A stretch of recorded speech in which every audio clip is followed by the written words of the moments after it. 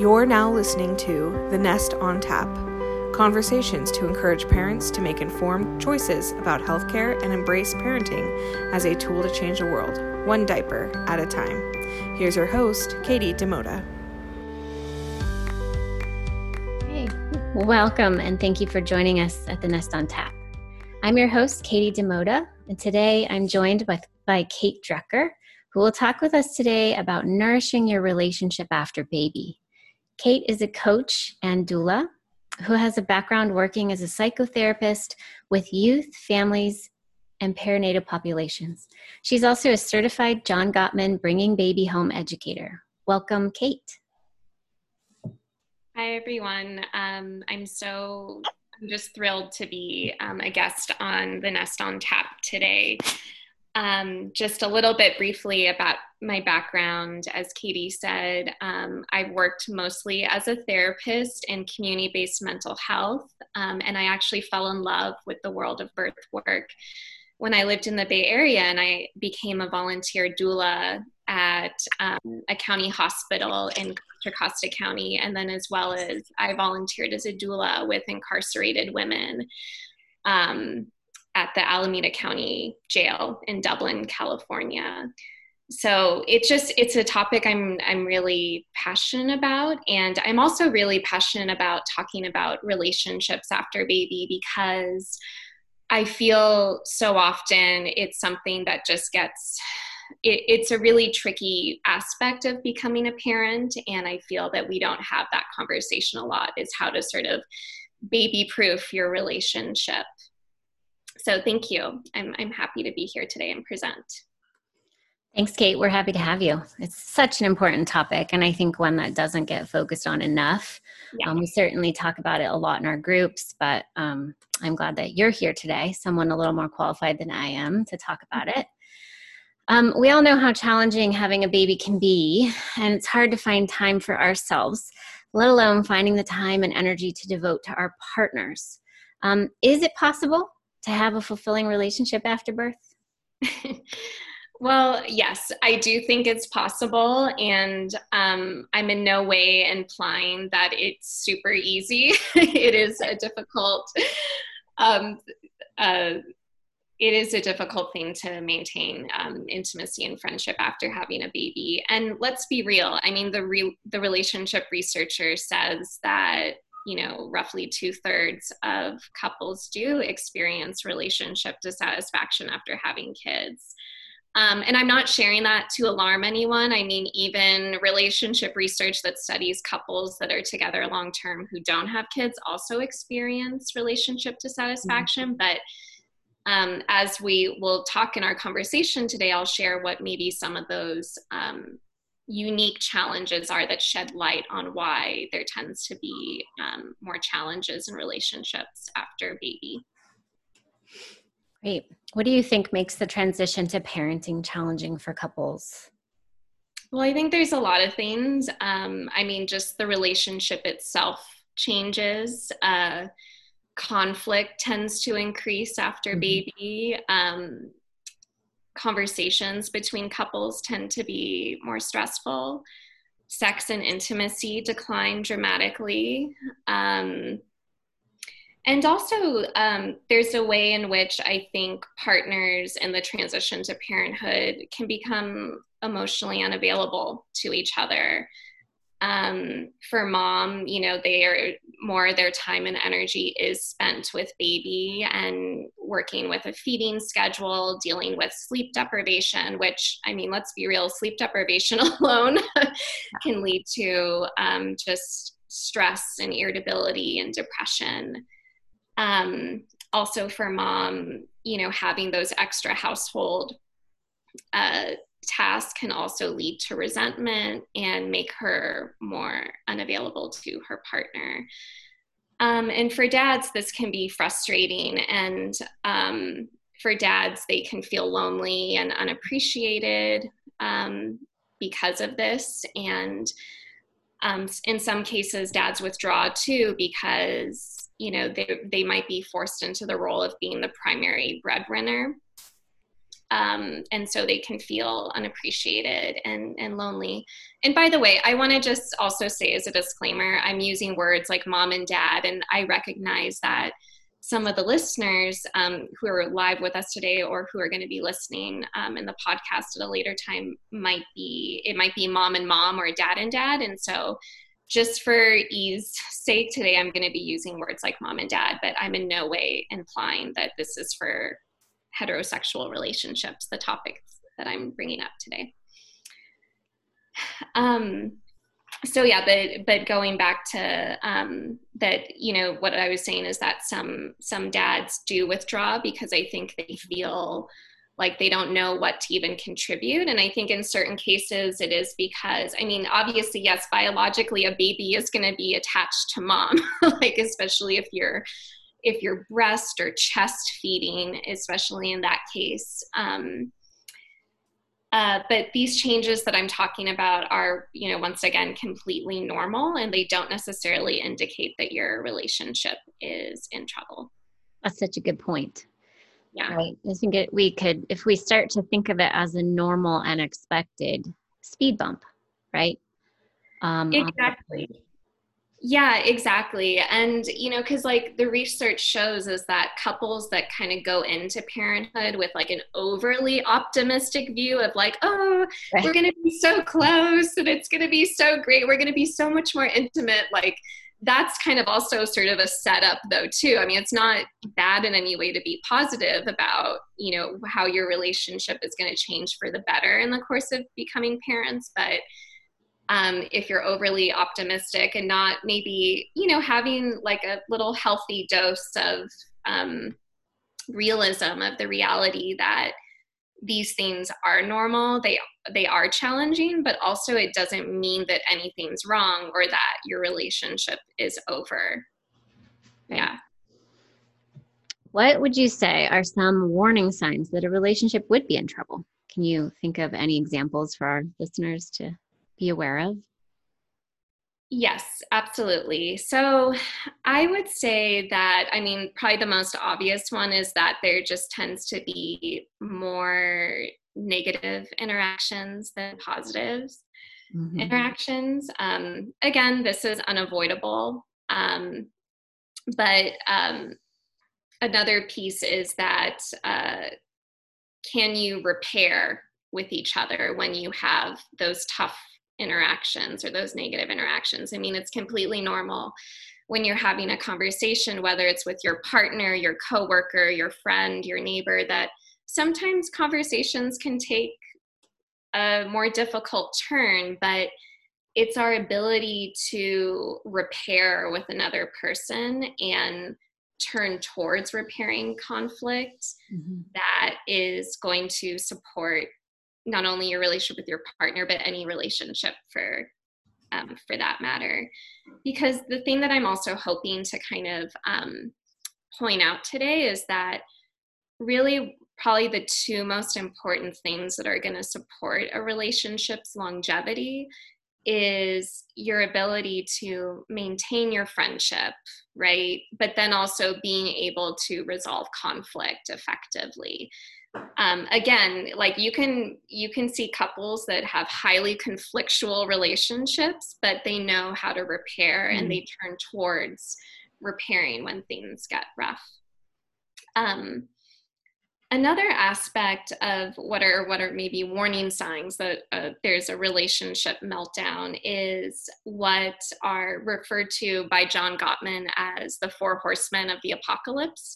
And just briefly, I don't know if any of you are familiar with John Gottman, but he is a relationship researcher who for the past 40 years has studied what makes or breaks relationships. And this guy's like really studied relationships.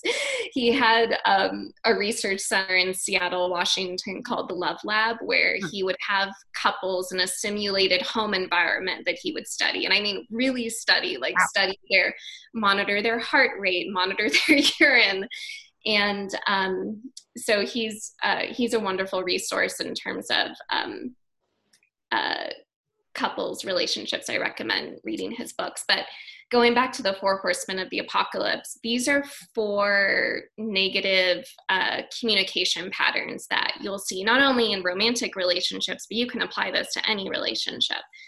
So I'm just going to review what those are briefly, because it comes up in relationships a lot and can kind of indicate when your relationship might be a little bit in trouble. So the first one is criticism. So criticism is when you're pointing out something negative in your partner or you're blaming them.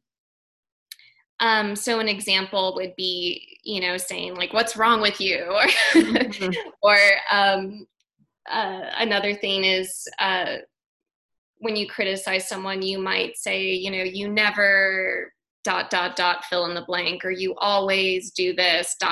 fill in the blank. And one thing I think is really important about when you phrase things like that, you never, you always, it's actually going to make someone, it's going to take them out of the present moment, and then they're going to go into their mind and try to come up with all the instances that, they've done something or haven't done something. So as a new parent, then I'm just going to stop you for an example. What if you're constantly saying, but you never wake up with the baby? You never change his diapers. Now, would you say that that's part of a normal experience, or would you say that that falls into blame? So it is part of a normal experience. Like, that can be really valid, that maybe your partner, like, really never does wake up with the baby in the middle of the night, when maybe you've had a conversation that that's something you've agreed upon. But it goes back to, once again, how do you have those tough conversations usually? And we'll get to that later in our talk today. I'm going to talk about expressing needs. Exactly. But it's more how you communicate that. So for example, if you're, if you're going to say like, you never wash the dishes, like, you never wash the dishes after making breakfast. It could be, I really appreciate you cooking breakfast, and, it's important for me to have a clean house. It makes me feel safe, and it makes me feel like I have one less thing to worry about. I need you to wash the dishes after you cook breakfast, right? You see how that's a little bit of a softer way of communicating versus you never wash the dishes after cooking breakfast. So that's an example. Thank you for clarifying. Yeah. The second negative interaction pattern is defensiveness. So defensiveness is a strategy that many of us use to protect ourselves from feeling blamed or attacked. So defensiveness includes counterattacking what the other person is saying, or just flat out denying responsibility. It's not my job to wake up in the middle of the night. Yeah, or it could be like, yeah, well, you never do the laundry. That would be like a counterattack that's kind of like, it's totally not even part of what the conversation should be. Yeah. And going back to defensiveness, like that kind of ties into when I was talking about criticism, because especially when you use the words you always or you never, that's kind of a setup for a person to be defensive. Because like I said, when you use words like you never or you always, most people are naturally gonna think of, well, wow, do I really never do that? They're gonna actually think of a counterattack to prove that that's not true, that they never or that they always do whatever it is. Right. The third piece is contempt. So contempt is using things like name calling, mockery, sarcasm.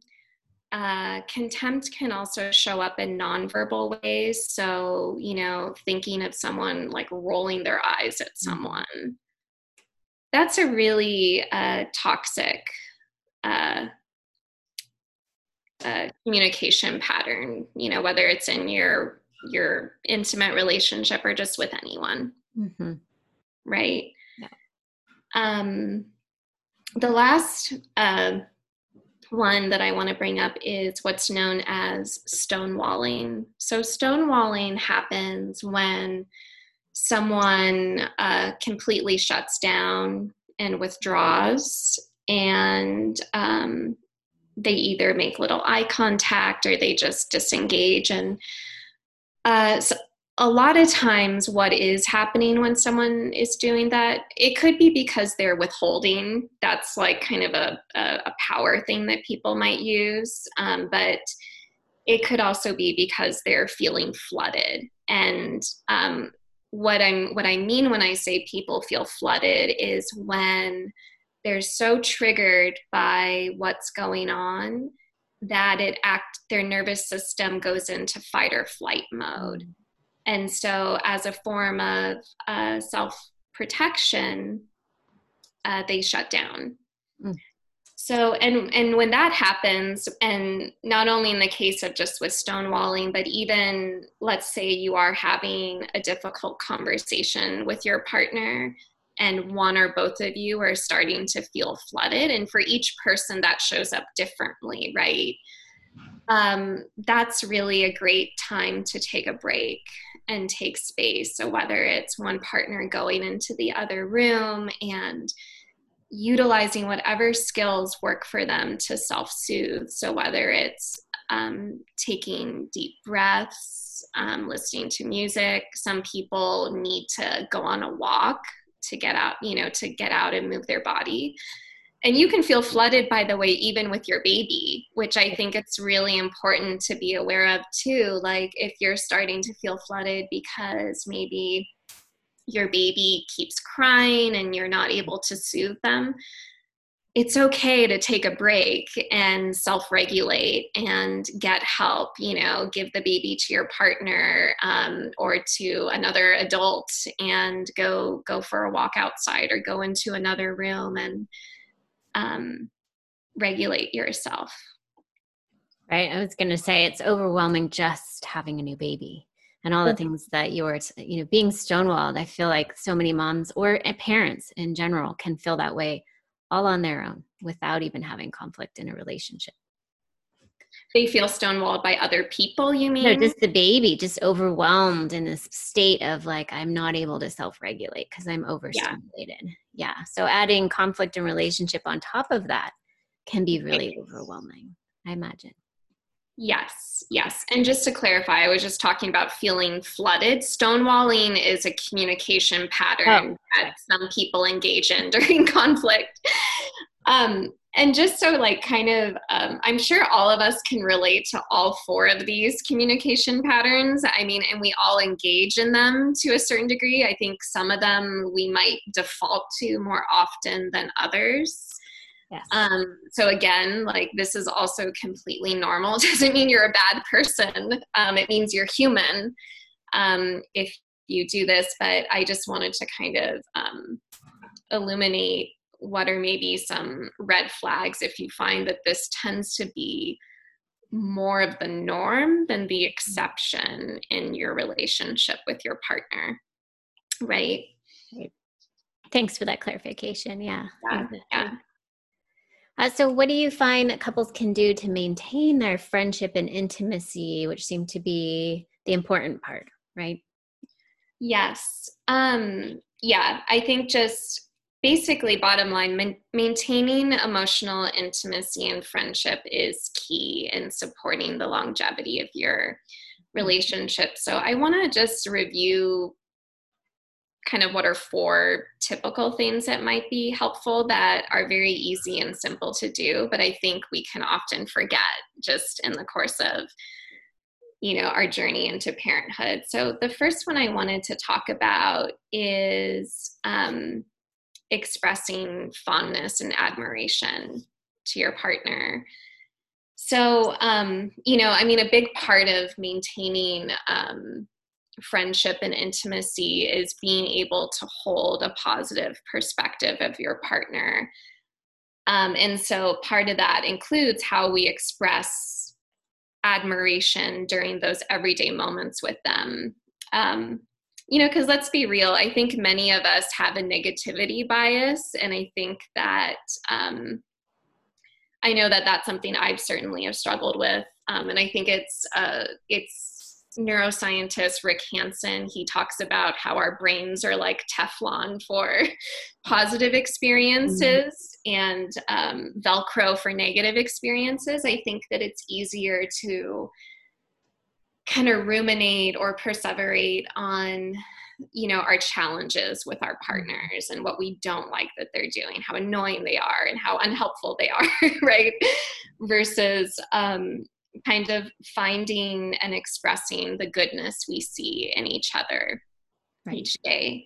So what that means, expressing fondness and admiration, is, like I said, it's finding those everyday things that you appreciate about your partner. So an example would be, saying things like, wow, I really appreciate you folding laundry this afternoon. Or I thank you so much for getting up in the middle of the night to feed. Like, I really needed that extra sleep. Or, I watched you and the baby play this afternoon. It was so heartwarming, right? So giving those specific examples and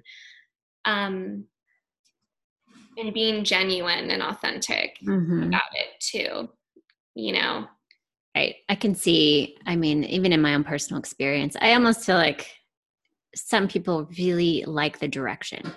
And by giving them that positive feedback, they can say, oh, okay, I need to know what you want, right? I feel like that is so true.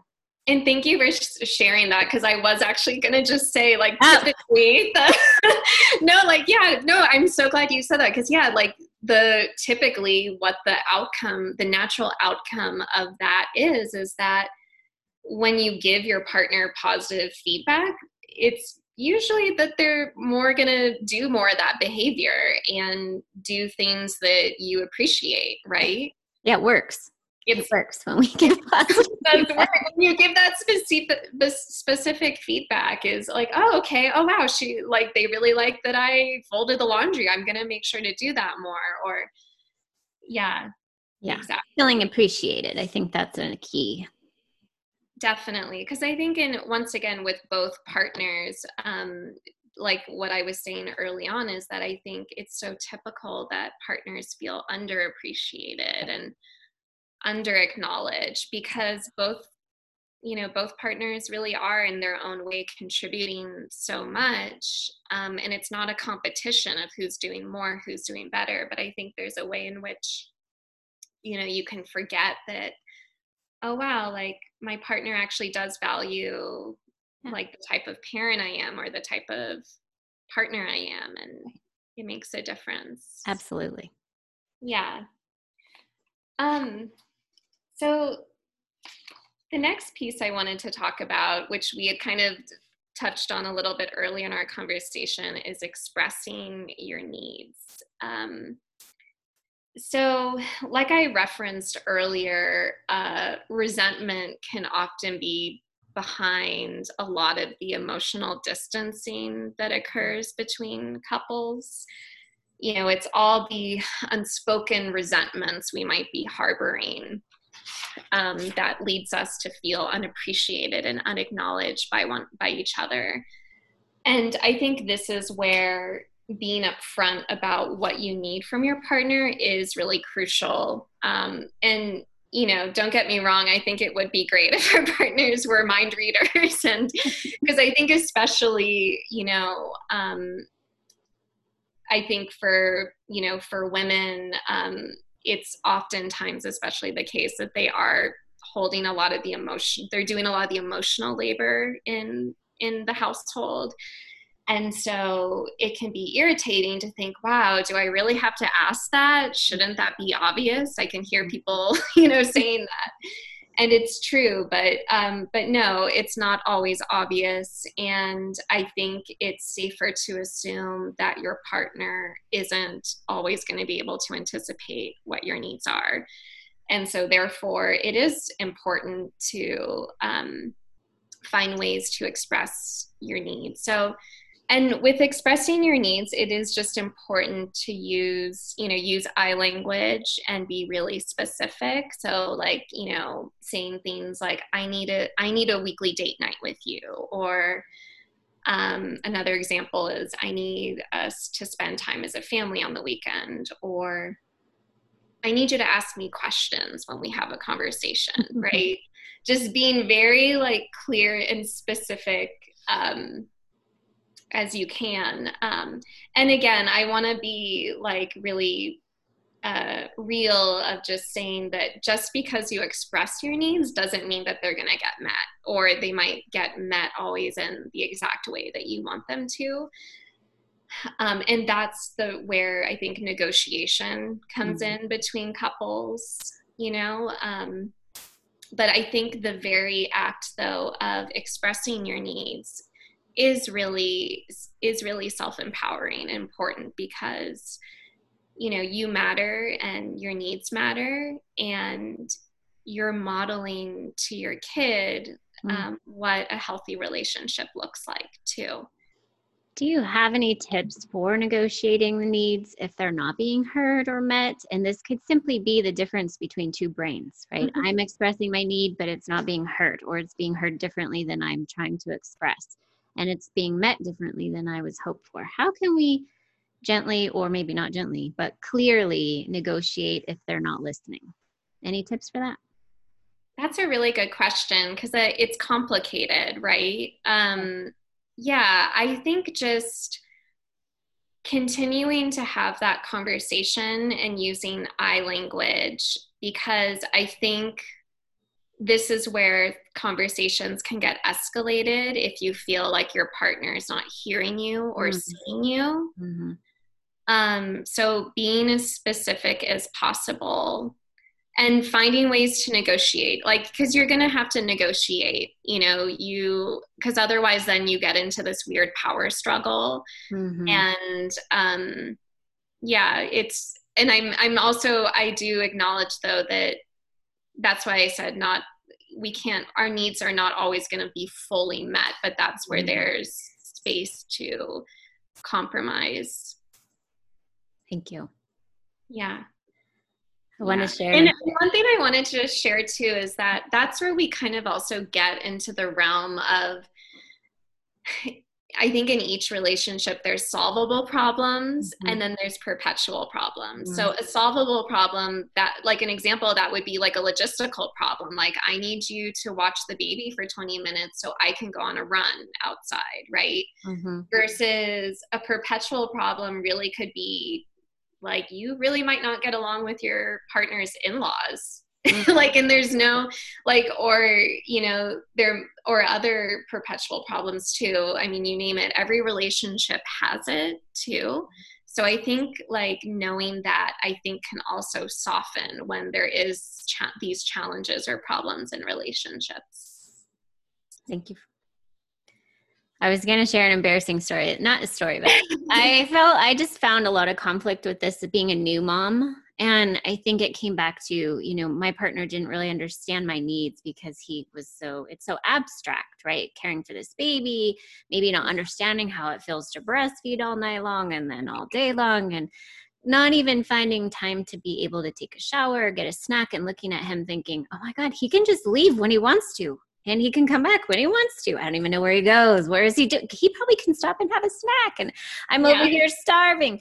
Yeah, and I ended up aren't being invaded. And it was really kind of like, don't you understand? And I remember writing one day on the kitchen blackboard. We had a blackboard. And I wrote, I need this, and that, thinking that this different illustration of my needs might help him. And instead, I think I pushed him away. And it made him feel like, I don't know, inept. So that's my embarrassing story of trying to get I think though, but it's kind of showing you like how you can be you're like physically close to someone, but you're like almost, galaxies apart in how you're experiencing, being a parent. Yeah. Right. And I think I hear this a lot with parents, like, doesn't understand, how this feels. So I think a lot of this is communication. And it is communication, right? And so speaking of communication, that's segueing into the next piece, would be having those daily conversations with your partner. Again, I know that is easier said than done. It sounds easy in theory, but we know that time is a very valuable, rare resource when after baby. But having regular check-ins with your partner, so whether it's finding a way to do it when baby's taking a nap or is gone down for the night, taking like 10 to 20 minutes to just check in with each other and not even talk about your relationship, but talk about just how your day was, or having that regular ritual and really being present with each other. And I think you brought up a good point. Like, some couples don't feel seen by each other because however the other person is communicating or expressing their understanding, for some reason there's like a mismatch. And so, finding ways to like use those skills, like reflective listening, for example, and making eye contact. Those are just kind of like basic social skills that let the other person know that you're being really present with them. So helpful. Yeah. The last piece that I want to talk about is, I think, sometimes one of the trickiest ones, is intimacy and romance. So I wanted to talk about that last because really establishing emotional connection is the basis of intimacy and romance. And the three things I just shared would help establish emotional connection with couples. So, we know that, during the infant period, women's hormones greatly diminish sex drive. Not only just even the recovery from childbirth, but also just within the first year after giving birth, your sex drive might just be really low. And also for a lot of women, there's a feeling of being overtouched, after having a baby. But still, having even just non-sexual affection is really important for couples. So whether it's a hug or a kiss reunion at the end of each day, having your partner give you a massage, those are things that couples can do where you're still maintaining intimacy, but there's not necessarily a pressure for sex, because with sex, like, every person is going to have their own timetable for when they're ready to resume sexual activity. And, it's a time to be patient and sensitive to each other's needs. And speaking of needs, like, this is also another place where you can finding ways to delicately express your needs in a way that doesn't make the partner feel rejected by you. Yeah. Any tips for that? Yeah. Right. How do you do that? I just think, I think though it's what I was sharing is, finding ways to still maintain, like, even just non-sexual intimacy. I think though too, okay, so this is something that I remember I trained with the John Gottman Institute in Seattle, and one thing, and I'm just putting it out there, I'm not advocating for this at all, I'm just sharing what some couples researchers share, is that when you are ready to resume sexual activity, you could, again, not everyone's going to like this, but you could schedule sex. Some couples do that, where they just agree that, okay, this one day or night a week is when we have sex. Because if you're not having sex, I'm not sharing this to shame anyone, but if you're not having sex eventually, you might as well be friends, right? It is an important part of relationship satisfaction. But yeah, there's no easy answer to that either. Everyone's different. Thank you for sharing. We also, if anyone is curious about pelvic floor health and the physical side of sex, and resuming sex and maybe having painful sex, I would direct you to the podcast we did just a bit ago with Chelsea Lynch. So if anyone is experiencing some issues with sex, she did a great job of explaining some things that make sense. Why is it happening? And like Kate just said, the hormones are shifting, and it is absolutely normal to experience a different set of all sorts of feelings when you begin to resume having sex after baby. Yeah, and it can be really important too to like share this with your partner. That way for the partner who didn't give birth, just for them to know that it's not personal. It doesn't mean that you're not still attracted to them, but rather that, like we're talking about, that there's really like these profound physical changes that can make sex really uncomfortable after birth. Right. Yeah. You mentioned being touched out, and I think I hear it all the time, especially as people get closer to, 9 months, 10 months in, or a year. Do you have any tips for that? How a mom can support herself to not be touched out so much, or have some reserves left over for her partner if she's feeling that way? Sure. I mean, what I'm going to share is pretty obvious, but just making sure to take that time where you're not touched. So, when you do have time for your own self-care away from your family, to have that time where it's just you, I think is so important. Because, and again, this is where I think really, if you can, relying on the support systems you do have to get time away from your kids. And I know that like this especially is a tricky time given COVID, and I know everyone's situation is different depending on whether you live near family or friends, and some people also just aren't comfortable with childcare right now given the current climate of everything. But finding ways where you can have time where you don't feel like you have to be touched is important. Yeah. Thank you. Yeah. Did you want to share any other aspects before we open it up to questions? I think just in wrapping up, I just want to say that, I know that the information that I shared is not like a cure-all, but my hope is that through our conversation today, that people felt like their experience was normalized, and that you feel that there are these sort of small daily rituals of connection you can do to maintain friendship and intimacy in your relationship. Because versus making these over the top gestures of love, I think most of us respond like a plant would, that having a little bit of consistent watering each day is way more fulfilling than these giant, buckets of love. I think it's just these daily simple things. And simple is so key postpartum, right? I think it's easy to forget our partners when we're so overwhelmed with baby care and our self-care.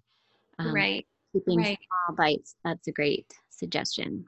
Right. And it's more doable. It might be overwhelming to some people to think about the big buckets. Right. Thank you for keeping it real. That's great ideas. So any of our current listeners have any questions for Kate, again, you're welcome to chat the question, and I'm happy to read it for you, or you can unmute yourself and ask.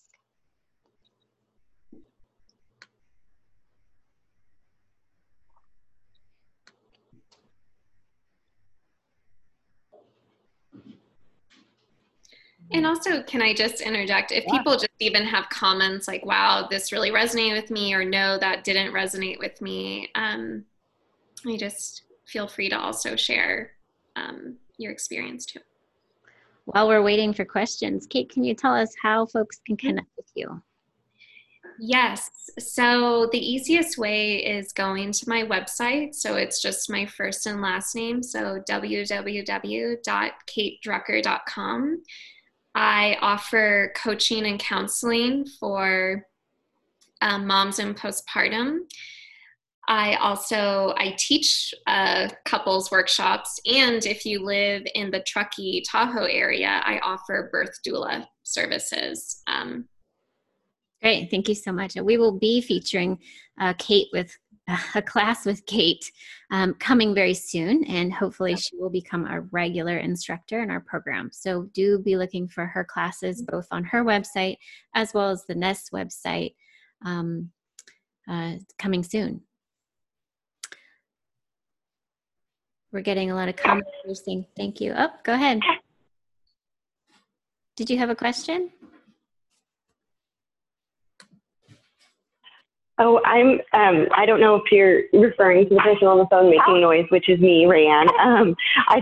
But I'll just quickly share that I really, really liked the simplicity of these approaches, and some of them I've heard before and some are new, but I just can't be reminded enough. So even things that I've heard before, it was such a wonderful reminder of how simple these steps can be, and I'm over here frantically taking notes on all of it so that I can make sure that I'm doing these things and also share with my partner. So thank you so much. And I just also really liked how it was here's these 4 things, and then here's these 4 or 5 tactics. So I found this immensely useful. Thank you so much.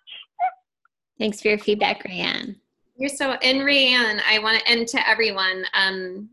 What Katie was just alluding to is that I will be teaching a couples class December 6th with the Nest. So, please, if you feel comfortable and if your partner's open to it, bring them along and we'll go deeper into the content I shared today. And yeah, so you're welcome. Thanks for the feedback, Rayanne. Okay. Awesome. Thank you. Mm-hmm. We do have a question. I found that when I try to express my needs, my partner often hears it as criticism and responds with defensiveness. I try to use I language, but whenever there's a you do or you don't do in the statement, they would just focus on that part. Yeah. So, and thank you so much for bringing this up, Cynthia. It's kind of what Katie brought up too. Sometimes when you do express your needs, a partner, based on just maybe their own experience, it could be from their own family of origin, still, for whatever reason, they hear any sort of feedback, whether it's coming across as critical or not, it can put them into a defensive place. So sometimes even what you're saying, Cynthia, is even if you are being soft and softening into bringing up maybe some feedback and you're using I language, that still a person based on their own personal history is going to get triggered. So I would say if you and your partner are open to it, I would love to have you participate in my workshop. But this too is sometimes when maybe even working with a couples therapist or someone as kind of a mediator could actually be really useful, because when you bring in a third party, they can help maybe your partner see that that you're right. No, I'm kidding. That was just a joke. But they can help your partner. Maybe they can see where maybe your partner's getting triggered, right? And so it has nothing to do with you, but maybe for whatever reason, they're getting triggered by a way a parent or a teacher or some other adult used to talk with them. So it might not even be about you. It's just about their own experience. Because let's be real, to receive any type of feedback, especially if it might be, a little challenging, it takes a lot of ego strength to get feedback and not immediately default to defensiveness or to go into fight or flight mode, right? So yeah, I guess I'm sorry. There's that. I don't really have like a cookie cutter answer for you. But if you want, we can maybe shoot me an email and we can talk more about this. You can find information on how to contact me on my website. Our follow-up question to that, which I think every woman says in her mind now, is, yeah, that sounds great, but how do I get my partner to actually do that? How do I persuade my partner to agree to couples therapy or to take a class? Right. Well, I mean, I know that's tricky, right? I don't have a cookie cutter answer for that either, but you know, let's be real, like there's such a stigma. I think it's shifting, but there's been such a stigma against therapy or coaching or getting any sort of support for yourself. And I think if you can kind of frame it as, it's just, you know, just as if you would go to take your car in to get repairs, or, you know, you're going to go work with a personal trainer to get fit in some area of your body, like, so too, we go to counselors, or we go to therapists or coaches or doctors for extra support. Yeah. So I hope that helps. Yeah. Thank you, Kate. Yeah. Any other questions while we're here? We did get a nice comment. Catherine wants to say thank you so much for sharing your wisdom. She's a huge Gottman nerd and super happy to have them. Awesome. I'm so glad. Okay. Well, I want to thank our speaker, Kate Drucker, for joining us today. Thank you for your time and your wisdom. So important. Such a great topic. I wish we were talking more about in our culture. Again, this will be recorded as a podcast and you can come back and listen anytime. Thanks, Kate, and thank you for our live listeners as well. You've been listening to The Nest on Tap. For more talks about pregnancy and parenting, visit us online at thenestnevadacity.com, on Facebook at The Nest Family Resource, and on Instagram at thenest.nc.